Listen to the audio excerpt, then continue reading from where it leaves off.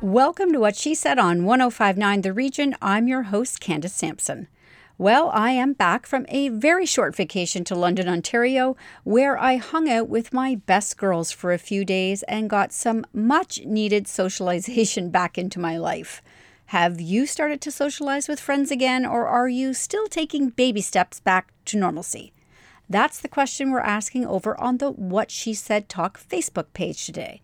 So hop on over right after today's show and let us know. This week, we're kicking things off with Nina Purewal, who would like you to let that go. Nina's greatest passion is to help others find happiness through adversity, and heaven knows we've been through enough of that. She leans into ancient wisdom, and in her best-selling book, she lays out exactly how to find Zen in the middle of chaos and live your best life freed from anxiety and stress. RBC's She's the Boss this week is profiling Jennifer McCready from Lady Luck Photography. Since 2011, Jennifer's mission has been to use her studio and her passion for photography to help everybody, no matter what age, size, or shape, feel amazing about themselves. From pin-up girls to boudoir to fantasy photo shoots, Jennifer shares how she makes all her clients feel like $1,000,000. And Brodie has movies galore this week, and surprisingly, her top pick this week is Pig, starring Nicolas Cage in the role of his life. She also has details on the emotional thriller Alice, the breathtaking Hidden Life of Trees documentary, and the absolutely can't-miss musical comedy series Schmigadoon on Apple Plus TV. COVID-19 has led to the largest mass disruption of education in modern human history. Ontario, in particular, has suffered the longest school closures in Canada and is amongst the highest in North America and Europe, comparing regional averages. Dr. Prachi Srivastava from the University of Western Ontario joins me to share what needs to happen to ensure our kids don't fall through the cracks. From the vilification of MSG and Indigenous chefs who are decolonizing their diets, to the battle to own hummus and the ways food is used as a love language, Unforked is a new show that aims to change the way listeners think about their next meal. Host Samira Mohyeddin joins me to share why food is much more than just a meal. Finally, the report card on how Canada is handling history lessons is in, and the number one spot may surprise you, as well as our grade. Mira Goldberg-Poch from Historica Canada joins me to share the details. It's another full week at What She Said with interviews that empower, educate, and entertain. So let's jump in right now on 105.9 The Region.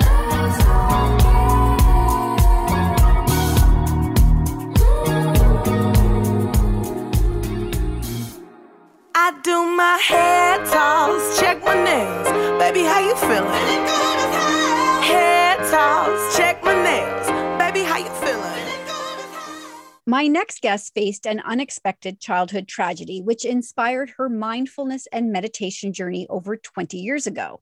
After climbing the corporate ladder for nearly a decade, she took a sabbatical and moved to California to unplug and live in an ashram for a year.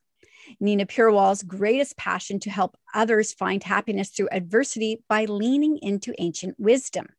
With that, she founded Pure Minds, a social enterprise that conducts mindfulness and meditation workshops and is the co-author of the international bestseller, Let That Go. Welcome to What She Said, Nina. Thank you so much for having me, Candace. My producer may have to beep out that word in the title. I'm not quite sure how that's going to go, but people get the point. And really, such an important topic right now as we start to come out of this pandemic. Mental health is huge. Yes. So what are you advising people who are reintegrating into life again? Any advice for people? Definitely. And I totally agree with you. People are saying that the next pandemic is going to be in mental health. Everybody is struggling right now. 1 in 4 people struggle with mental health disorders. Over 90% of the working world is stressed out. So what do I recommend? Well, the first thing I say when it comes to mindfulness is to really be aware, start to become more and more aware of the thoughts that we think, because we think 60,000 thoughts a day, and we're only aware of less than 1% of them. So a lot of our stress, our anxiety happens subconsciously. So once we can become aware of our ruminating mind, our wandering mind, we can suddenly start to work through what's going on in there. Yeah, that's funny you say that, because I think about that. Like when I wake up in the morning, my mind immediately turns on. I start thinking. And if I lie there too long, my stress level starts to rise. As soon as I get up, start moving, start doing things, it's gone. Yes. Yeah, you can easily go down the rabbit hole, right? So it's important to, get going, not let your mind, wander into all these different places. I had a mentor of mine tell me that if you start stressing about something, once you get to that fifth or sixth thought about that thing, that's when you really start going down the rabbit hole. And so if we can just catch our minds, we have a little technique in the book on how to do that. Just catch our minds and bring it back to the here and now, or engage in something that we're passionate about. It's going to make a world of a difference. You'll be more aware of that wandering mind, and you'll stop going down all these different, dark pathways that the mind can take us on. Can we talk about what meditation is and is not for a minute? Because I talk about meditation a lot on this show because I think it's very important. But I think people, A, will beat themselves up and say, oh, I can't do it, it's not possible. Or B, I need to be still for a long period of time. Can you maybe sort of elaborate on what it is and isn't? 100%. I love talking about meditation myths, because I've been meditating for 16 years now, and I come up against a lot of this, as I educate others. But the first thing I would say is, don't expect your thoughts to stop. I think that's the biggest thing. People come and say, I can't meditate because I can't stop my thoughts. Well, I have never had a meditation in 16 years where there's been no thoughts. It's our mind's job to think thoughts. We think 60,000 a day. So they're not going to magically disappear when we sit in meditation. So the first thing is, the thoughts are going to come. Let them come, let them go. Like you can envision, like they're clouds going by, or they're waves coming in and, going back into the ocean. But, just don't expect them to stop completely. Another thing to consider is that meditation is personal. There's so many different ways to meditate. You can meditate in silence. You can meditate by listening to nature sounds. You can meditate outside, listening to natural nature. You can meditate to a guided meditation. There's so many different avenues. There's so many different apps, different teachers. So lean into what works for you is another thing that I say is really important. And I always say that meditation is like going to the gym for your mind, because it gives us time to sit with our minds, which when we're distracted in the real world, cooking dinner, working, going for a walk, going to the gym, doing all these things, we're kind of aware of what's going on in there, but not fully. And what meditation does is it makes you acutely aware of that wandering mind. So it might actually bring up stuff that you aren't expecting, that may lay dormant. And that's okay, because you can't let stuff go unless you bring stuff to surface. So sometimes meditation does that. But at the end of the day, it's really all about being in the moment, being in the here and now, taking in some deep breaths. And it's about going inwards and finding, that inner peace that we all have access to. Now you say 60,000 thoughts a day, and I immediately think about social media. And I think the wandering mind is amplified so much. It's even, could it be possible that we wander even more with social media? It's a lot. And coming out of this pandemic, since we've been so tethered to technology, it's going to be hard for people to adjust. So how do people work with mindfulness when tech is involved, which is so mindless? Yes, that's a great question. I have to also add that of those 60,000 thoughts we think a day, studies show that 80% are negative or self-deprecating. So social media also doesn't help this. A lot of us are on social media because, maybe we love it and we find a little break, but coming out of the pandemic, we have to be able to be aware of when we're getting that tech hangover, when we're scrolling and suddenly we're triggered by a post, or suddenly we just don't feel good. Like it's been too long that we've been on, or we've been seeing too many posts of, what society deems as the perfect body, and it's making us feel guilty or it's making us feel bad. So we have to set boundaries for ourselves and make ourselves aware of when we're using tech to feel good and engage with friends and be aware of maybe social justice issues and whatnot. And when it's just pulling us down and making us feel like crap, and we have to be able to catch ourselves. So that's why with mindfulness, it works so well, because you suddenly become aware of, you know what, even you might even feel it in your body. You might feel a little tummy ache. You might feel your heart pounding a little bit.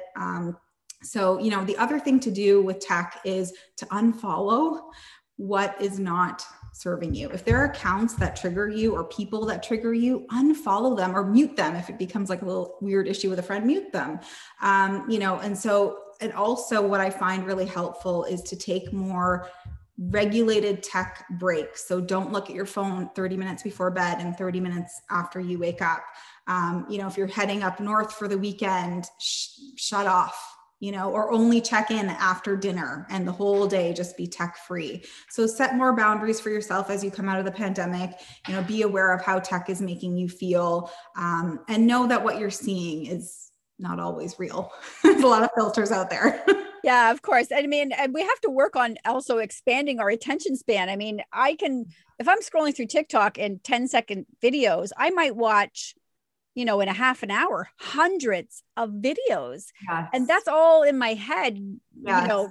Being absorbed somewhere. Who knows what it's doing to me? Yes, exactly. Actually, Jay Shetty says this, and I love it. He's also all about, bringing ancient wisdom to the masses. But he says, if you're looking at your phone right before bed and you're scrolling Instagram, that's kind of like allowing 100 people to come into your room, give you their opinion, and then, walk off. Like, would you actually do that in the real world? No. So have more thoughts that are your own. And that's where going inwards and mindfulness and meditation is so important, because you start owning more of yourself again. I think with social media, we get very pulled and distracted in a number of different ways. Absolutely. So you talk as well about, obviously the name of the book is Let It Go, Let Stuff Go. It's easier said than done. Yes. So does your book, does it guide people through step by step, or is it really a bunch of things and they could embrace one and maybe not another? Yeah, that's a great question. And, with letting go, I 100% agree. It's a fun and sexy book title, but it is hard. It's hard to let things go, because you cannot let anything go unless you bring it to surface. And bringing things to surface, coming from someone who's suppressed things for decades, is a very difficult thing to do.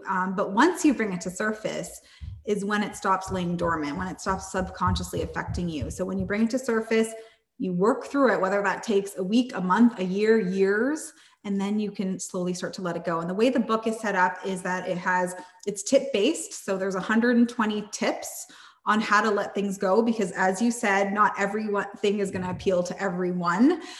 So some chapters may be, more into your method of letting go, and some might not. We talk about, forgiveness. We talk about self-love. We talk about acceptance and letting go, but you can't control, shifting your perspective from micro to macro. So there's just many different tips and avenues on how you can let things go. All right. I want people to be able to find the book, and I also want people to be able to find you on social media, where you share tips for helping people and probably telling them get off social media. So yeah. where can they do all of that? They can do that on my website is ninapurewal.com. So you can check it out. And there's a tab for the book there, and any country you're in, you'll be able to find where you can get the book. It's on Amazon pretty much in every country. If you're in Canada, the book is available at Indigo. In the US, Books A Million or Barnes and Noble. And social media, I'm on Instagram. So at nina.pure.minds is where you can find me. And yes, I do post a little bit about mindfulness. I'm actually posting a reel today about, disconnecting from social media. So all kinds of different tips and tricks. All right. Incredible. Thank you, Nina, for joining me today. Thank you so much for having me, Candace. Feeling good as hell. Baby, how you feeling? More with Candace Sampson and What She Said coming up on 105.9 The Region. Welcome back to What She Said with Candace Sampson on 105.9 The Region. Reach for the sky and hold your head up high for tonight and every night. You're a superstar. Women are often their own worst critics when it comes to seeing themselves in a photo. We pick apart our weight, our height, our wrinkles, and so on, which in effect chips away at our own self-worth. Today, in our latest for RBC She's the Boss, Jennifer McCready, the owner, founder, and photographer for Lady Luck Photography Studio, is joining me. Since 2011, Jennifer's mission has been to use her studio and her passion for photography to help everybody, no matter what age, size, or shape, feel amazing about themselves. With a variety of options, including pinup, boudoir, glamour, and most recently, a special focus on mental health awareness, as well as her emphasis on self-love, self-acceptance, and self-confidence. Jennifer has helped hundreds of women and men feel like a superstar for the day and every day after. Welcome to the show, Jennifer. Hi, thank you for having me. I'm in love with your photographs. I'm just obsessed with them. And it's not the typical photography. So what made you decide to stray, I guess, veer away from the typical family photos and do, pinups and boudoir? What prompted you to do that? Well, when I first started photography, I knew I wanted to be different than, the typical wedding photographer, whatnot. And it's wonderful. The whole world of photography is wonderful, but I wanted to hit the heart. I wanted to hit my client's heart. I wanted them to have a way to make sure that they're feeling worthy about themselves. They feel enough. They feel confident. I needed to find a way to be somewhere that people would feel comfortable to go to do this. And by providing hair and makeup and wardrobe and the whole package, it gives a person a chance to step out of reality and to give them that ultimate self-care experience by spending the day with themselves and feeling amazing about themselves. And so it's truly a process, sort of from beginning to end, seeing that end photo, correct? Absolutely. It truly is. From the day we connect and my client books a shoot, we sit down, we have a personal consultation where I will get to know my client and they'll get to know me. And I believe that's a huge part in the process. And then the next is the photo shoot. And then after that, seeing your photos. And then after that, seeing your photos online, if that's what you choose. And, seeing all the, it's a huge process. That's why I call it the Lady Luck experience, because it's more than just a photo shoot. It's a big deal. Why do you think those particular photos, like a pinup photo or a boudoir, why do you think that is so empowering to the people who take those?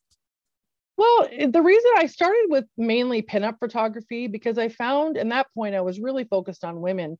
I found that was a way every woman looks good as a pinup girl. The 50s look, whether you want to look old Hollywood, whether you want to be a little bit more cheeky, whether you want to be more classic, every woman looks great as a pinup girl. And that's why behind me, I have hundreds of pieces of wardrobe for when my clients come in all sizes, all shapes, all kinds. It was such an awesome era, and it's such a fun era. And it's a lot of times when somebody comes in for their first photo shoot, I get them to do something that's really fun and cheeky, just to get out of their comfort zone a little bit and to feel like they get let loose. What are the reactions when women see these photos for the first time, when they're finally done and they get to see them?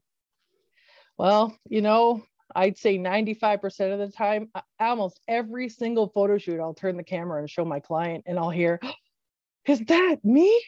And I'm not going to lie. I probably tear up every time.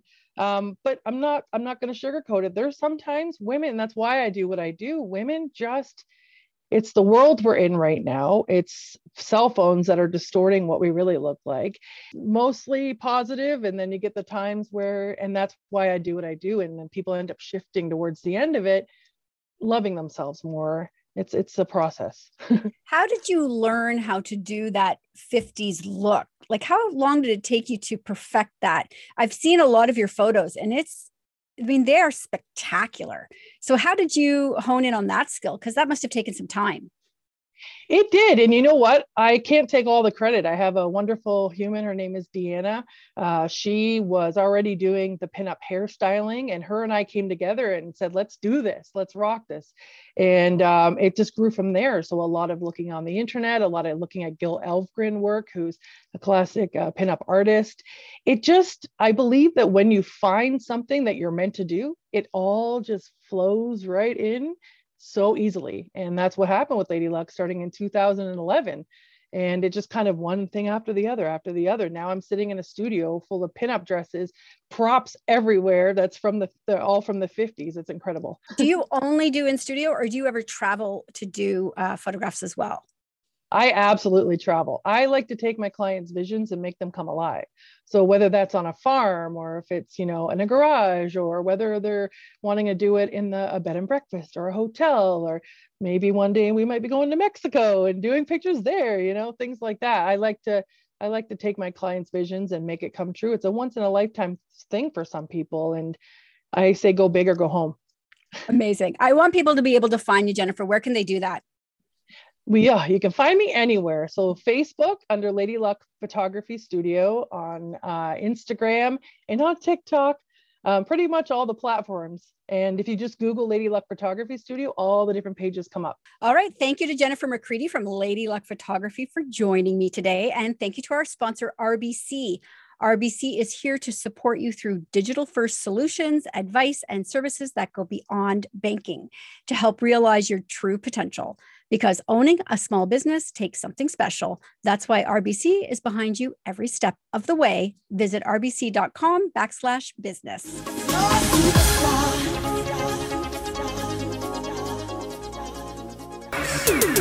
Superstar, where you from? How's it going? I know you got a clue what you're doing. You can play brand new to all the other chicks out here, but I know what you are, babe.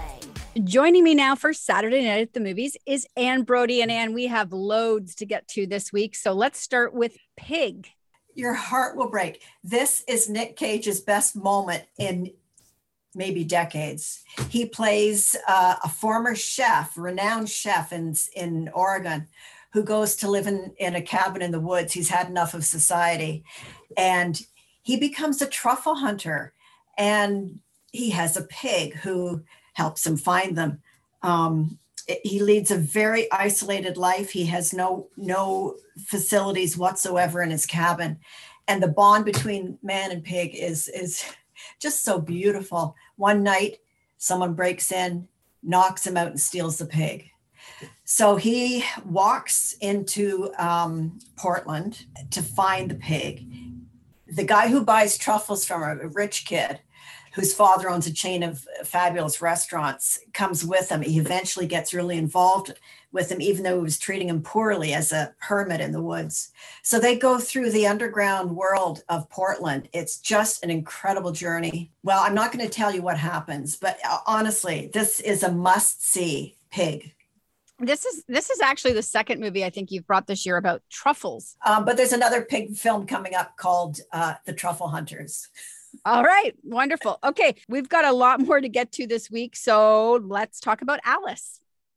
Alice is the greatest film for a woman who has a certain viewpoint of men. A husband and wife and their baby son, Jules, who's actually the son of the director, live in Paris. Pretty ordinary life, pretty conventional.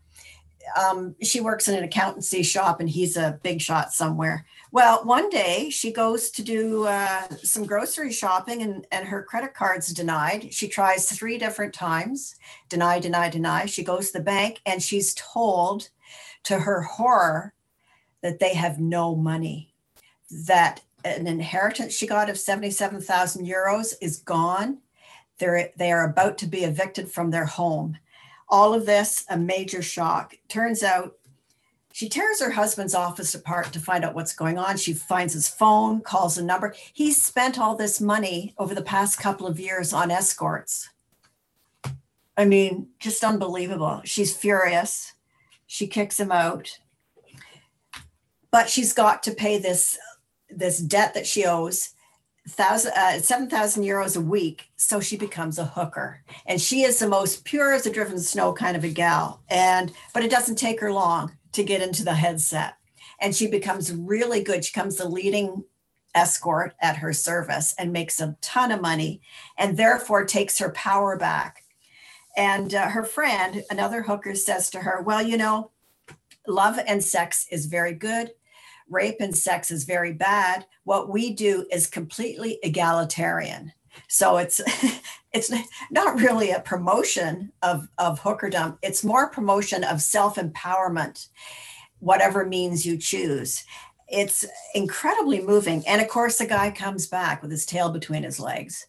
And that's a whole other drama. So where can we see that? Where can we catch that one? On TVOD. All right, excellent. So we only have a couple of minutes left, but I really want to talk about Schmigadoon. Oh, it's so much fun. You know the operetta Brigadoon and the Lucy and Desi spoof that they did on I Love Lucy? Well, it's a spoof, a satire on the golden era of musicals from Hollywood.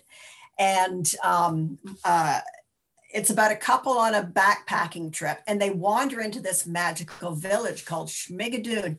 Every single character is some sort of musical stereotype. Everyone's in there. Martin Short's a bridge troll who lisps a lot. Alan Cumming is the mayor, and he's hasn't discovered he's gay yet. Just wonderful characters, wonderful rousing songs and dances, tongue firmly in cheek. It's a riot. And it's really like a Broadway extravaganza with all of these stars from Broadway in it. I mean, it just looks fun, and that's what we need more of. Yeah, it's just wonderful. All right, last one. I was really drawn to The Hidden Life of Trees. Oh, isn't that a great documentary? It looks incredible. Okay, we know some things about trees from previous documentaries in that they socialize, they look after each other, they send sugar to wounded trees. But we also learned things like they scream in pain when they're attacked by bugs or by people. And then that sound sends off pheromones that hurt the insects. Nothing you can do about people. And old trees can't get old unless they're surrounded by old trees. And you'll see this in neighborhoods. But we also are taken to this wild mountaintop in Sweden to see the world's oldest tree, which is 10,000 years old, a scrubby old pine. And you see how it's adapted to the landscape. It's surrounded on the ground by a mini forest. Absolutely incredible. It just blew my mind. And trees actually communicate over hundreds of kilometers to coordinate when they're going to bloom so that all their chemical things that they have to accomplish are done together. Just astounding. And it's really such an important film with the climate change becoming more and more a part of our lives. This is a really important film. So I hope people can watch that. And where can they catch it? That is on TVOD. Okay. So people can catch this and all of your reviews of everything else coming out this week on whatshesaidtalk.com. And you're going to be back next week with more. That's right. Have a good one. Thanks, Anne.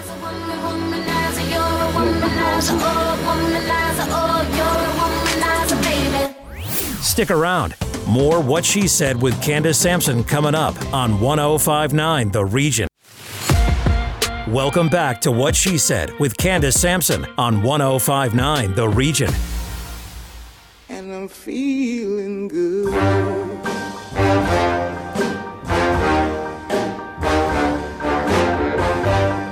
Fish in the sea, you know how I feel. COVID-19 has led to the largest mass disruption of education in modern human history. Ontario in particular has suffered the longest school closures in Canada and is amongst the highest in North America and Europe, comparing regional averages. Long-term education disruption has many negative effects for children and young people, households, and society. Dr. Prachi Srivastava is a tenured associate professor at Western University, specializing in education and global development. She is currently working on the global education emergency caused by COVID-19 and has led high-level policy briefs on education policy and planning, and joins me now to discuss where we go from here. Welcome to the show, Prachi. Hi, thanks for having me. So I think this is news to no parent out there that the impact of this has been huge, but I think we need to look at this now at a macro level. How is this affecting the country as a whole in terms of education? Right. So we've suffered, as you said in the introduction, in Ontario in particular, the longest school closures in Canada. And as a result, what we are seeing is a lot of inequitable effects that we're seeing right now in the short term, but that will play out in the longer term. We have to remember one thing. In Ontario, we have 2.1 million students. Across the country, we have roughly 5.5 million students. So this is a substantial proportion of the population that has been affected in terms of their normal life trajectories. And I want to be very clear about the fact that the losses that we are seeing are real, they are measurable, and they are being witnessed both by teachers and educators, but also we're now seeing increases in child health and well-being indicators that really show negative effects on mental health, negative effects on social skills development, socialization, suicidal ideation. All of these are also now coming into our health system as well. So these are real issues. We talk often about children's resilience, which is accurate. Children are very resilient, but they're resilient up to a point. This has impeded development. This has impeded their life opportunities. And from a macro perspective, when you accumulate this level of disruption, when you actually think about the kinds of interruptions that children and young people have faced over their lifetimes, this will result in learning loss, which will accumulate. This will result in their own income and earning loss. And societally, this will lead to negative macroeconomic effects, negative potential equity effects, negative potential social mobility effects. And they will have the worst consequences on the groups and children that are most disadvantaged. Yeah, if there was ever a case study for the importance and value of public education, COVID was really it. Yes, I would think that's accurate. So, but there's going to be people on the other side of this who are going to argue now and say, well, look at how much money we saved, in this and this and this with school closures and all this, that there's somebody's going to latch onto that. So the argument needs to be, obviously, you just need to go further beyond the schools and some of the impact that's going to have, right? So we're going to see underqualified education workforce. What are we looking at in terms of what happens after, as opposed to the negative effects of this? Well, I haven't seen a case I haven't seen any economic modeling that shows that we've saved money. I've seen a lot of economic modeling that shows that we are losing money and will continue to lose money, substantial amounts of money, both in terms of GDP and in terms of earnings of this generation of children. And I can cite some of those studies. There's a very well-known now economic study that came out to model the income loss and the GDP loss associated with school closures. And this was really based on 14 weeks of school closures. In Ontario, we've suffered close to 27 weeks. So remember, we're looking at almost double the time that the modeling study had shown. And what that study showed was that globally, we're looking at around $15 trillion of lifetime income loss for this generation of students. In Canada, we could look to see roughly $1.6 trillion of GDP loss over this lifetime if we don't really properly remediate the losses. Stats Canada also came out with a study to show that the cohort of 2021 high school, college, and university graduates could see up to $40,000 of income loss over the next 5 years. So when we're talking about smart investments and moral investments, I mean, there's no case to be made that this is a cost-saving strategy, because honestly, in Ontario, it was modeled that $3 billion is roughly what we would need to implement. This was last year now. It would take that much money, about $3 billion, to implement practices like having reduced class sizes and introducing ventilation measures and a host of other measures that were not introduced that we're still talking about, by the way, for September 2021.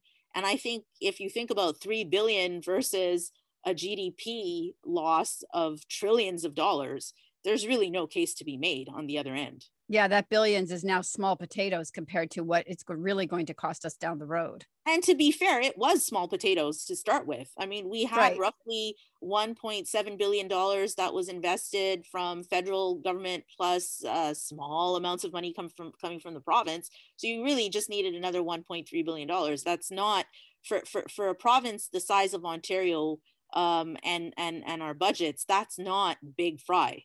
And I think people really do need to understand that accumulation over time, we're looking at trillions and trillions of dollars of loss, which is much, much harder to recoup the longer you let this go. So you lay out a 3-point plan then for education recovery. And does that include, scooping up these kids who have been lost, over the last year, who have lost, credits, have lost time in school, mental health? Is that included in your 3-point recovery plan? So I have been working on emergency education. I started my career more than 20 years ago in conflict affected zones. And one of the first jobs I did was to actually implement a program, an accelerated learning program for refugees and for internally displaced persons during the Kosovar conflict. And as a result, I've been, keeping up with the literature. And so emergency education literature, emergency education is a field, is a proper field with proper expertise. And there are two things to be said about that.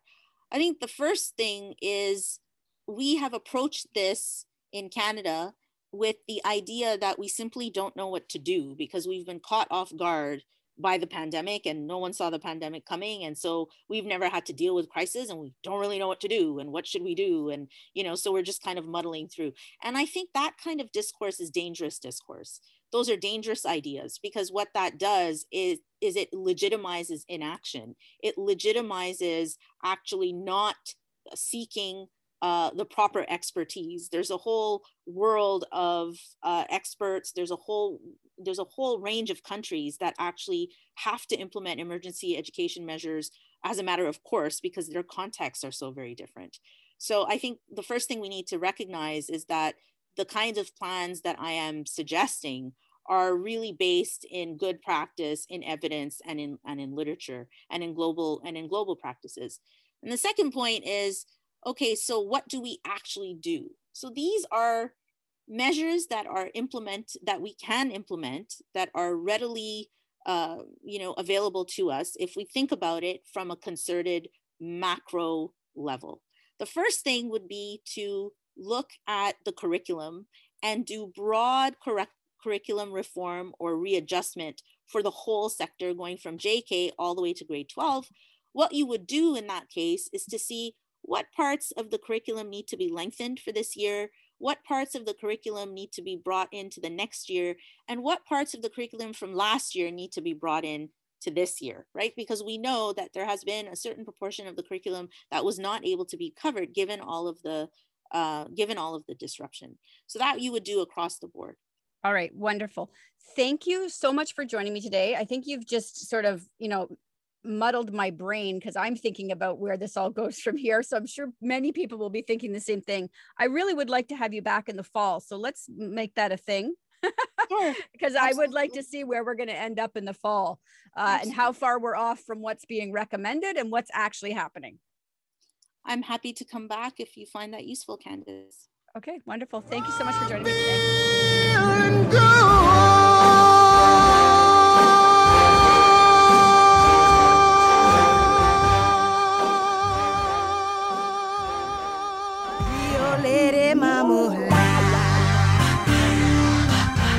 One more time, come on.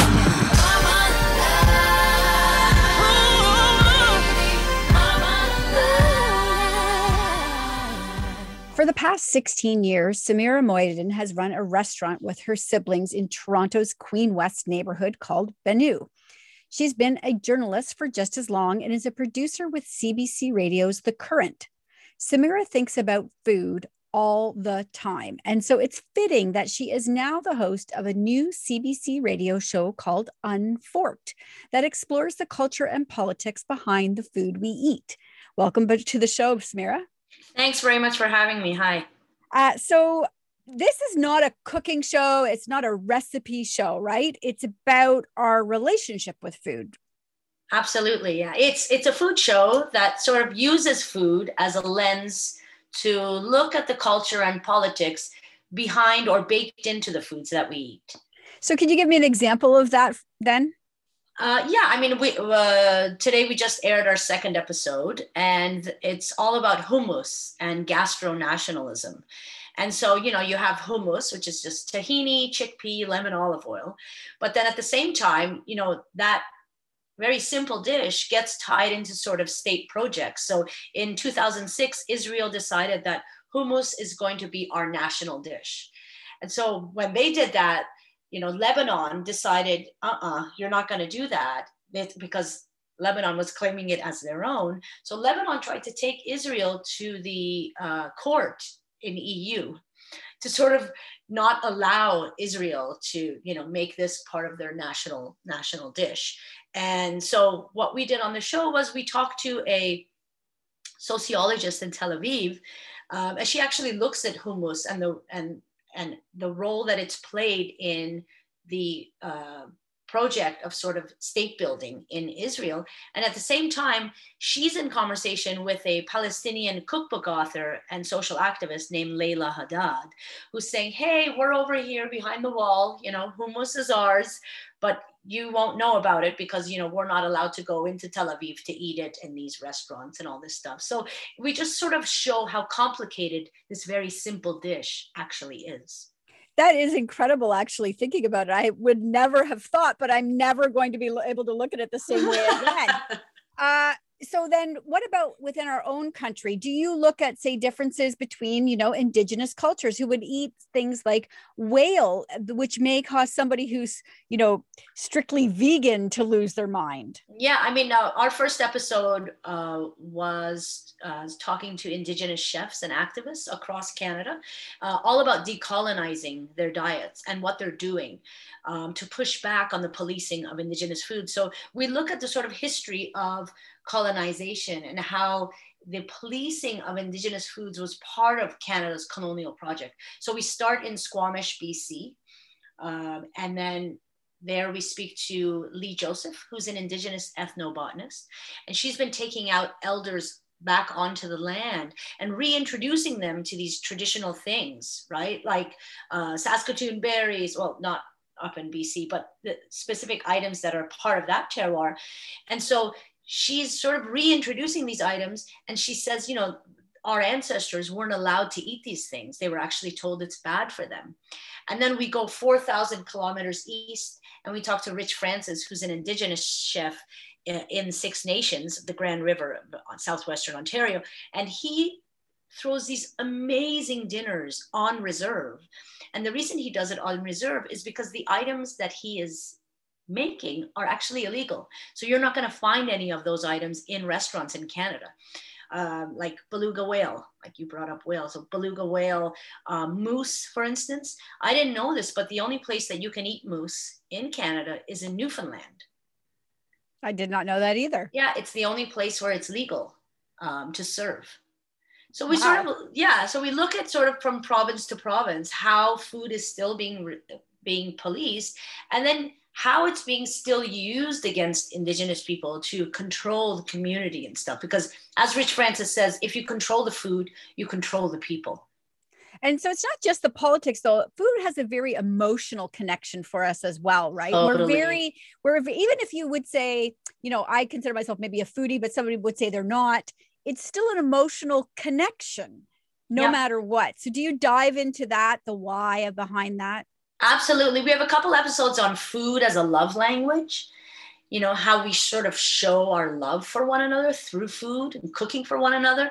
But then we also look at how food can be a traumatic thing for a lot of people and emotional.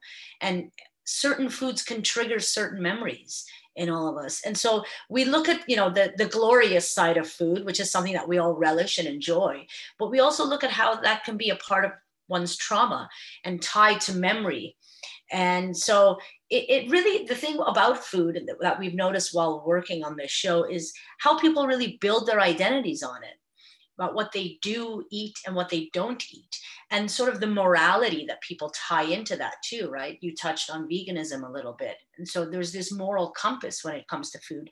We have a whole episode on beef, and we talk about how this one item, beef, is so complicated, right? Especially when you go to a place like India, where you have a president, Narendra Modi, who's tried to ban the consumption of beef as part of his sort of Hindu nationalist project. So, and then we go to Alberta, right, where beef is like, it's cattle country, right? It's part of the culture there. And so if you don't participate in that culture, you're seen as being an other. So we talk about all of these things. And at the same time that it sounds a little bit complicated and everything else, there's always hope. And, we always try to end the show on a high, because at the end of the day, food is something we all love. Absolutely. Really. Yeah. So this is really, it's about food, but it's sort of a mirror on humanity, really. So it sounds wonderful. I want to listen to it. I want my listeners to be able to find it. So please tell us where we can find the podcast and where people can follow along with you. So if you want to listen live, it's on CBC Radio 1, Mondays, right after The Current at 9:30 a.m. And then it repeats on Saturdays at 11 a.m. right after day 6. And those are all Eastern Standard Times. But if you want to download it, it's on Google Play, Spotify, and of course on the CBC Listen app. Okay, wonderful. So Unforked is what everybody's looking for. And thank you for joining me today. Thank you so much. It's been a pleasure. Mr. Mina here.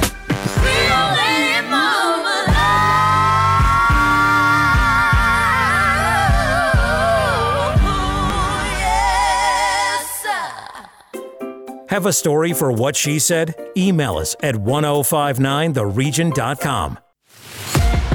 Welcome back to What She Said with Candace Sampson on 1059 The Region. Compared to some I've been around, but I really tried so hard. That echo course like Felix, hold on. Historica Canada envisions Canadian history curricula that includes a balanced intersection of traditional political history, people's lived experiences, and a deep understanding of indigeneity and land in the past and present. Mira Goldberg-Poch is the manager of programs and education at Historica Canada.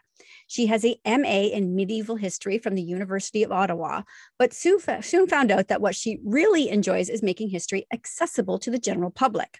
Over the past few years, history education has become increasingly important to her, and she focuses on bringing diverse and underrepresented stories to the forefront. She joins me now to discuss the Canadian History Report Card. Welcome to the show, Mira.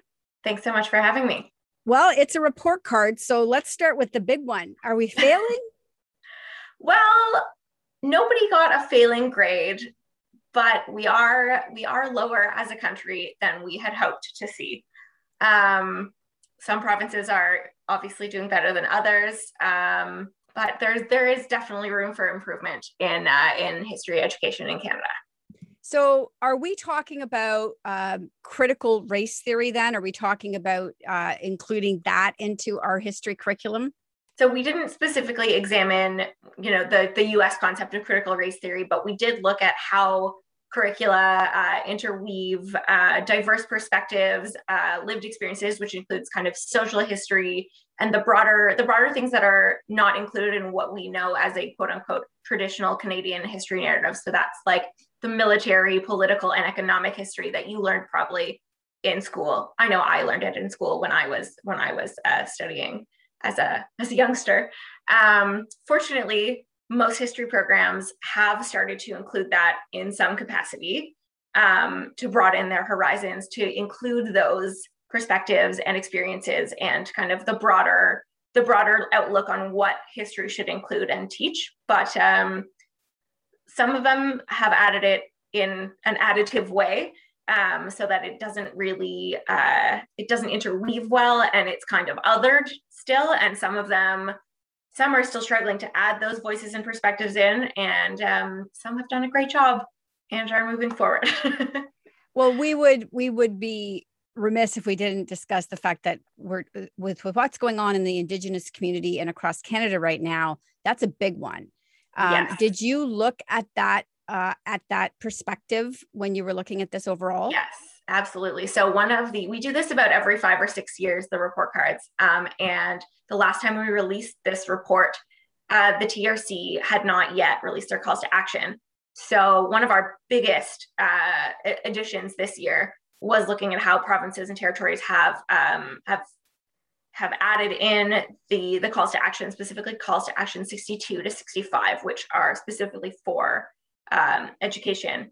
And a large part of how we analyzed the provinces and territories, the curricula were, had they added them into all the courses?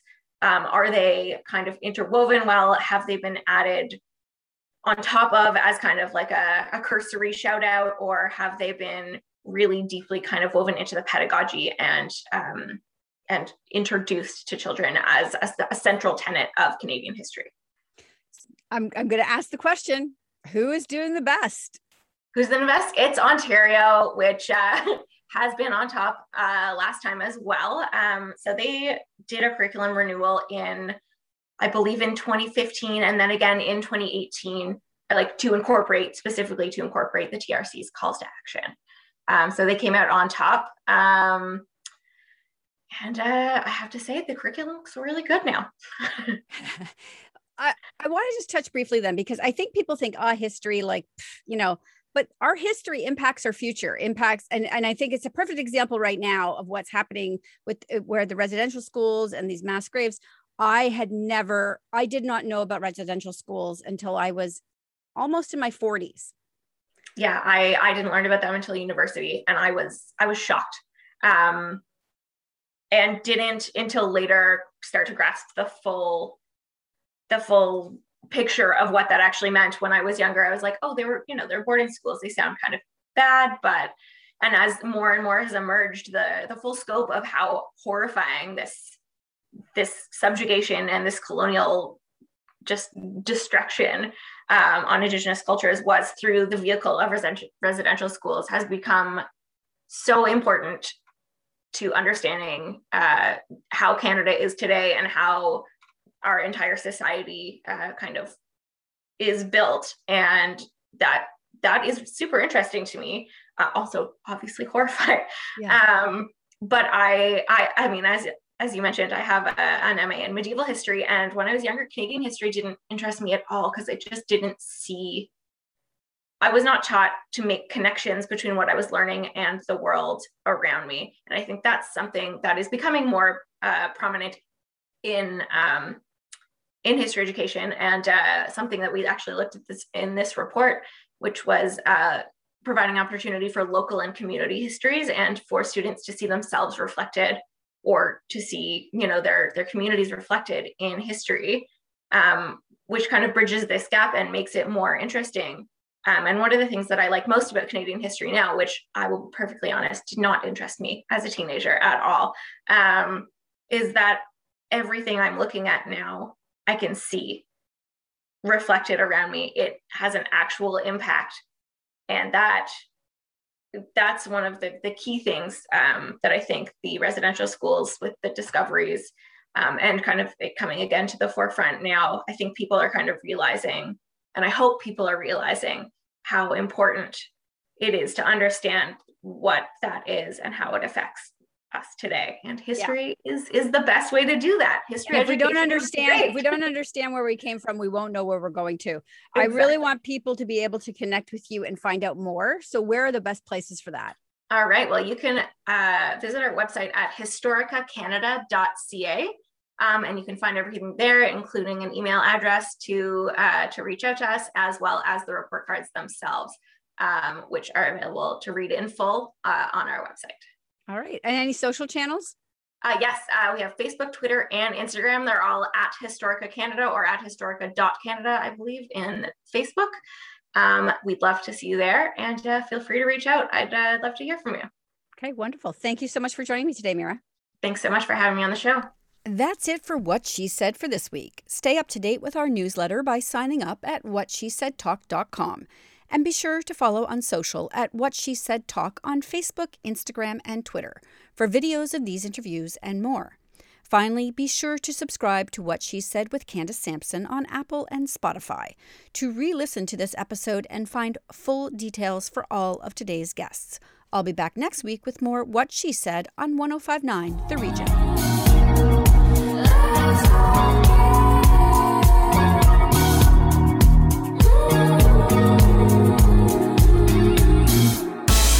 Previous episodes of What She Said on 1059theregion.com.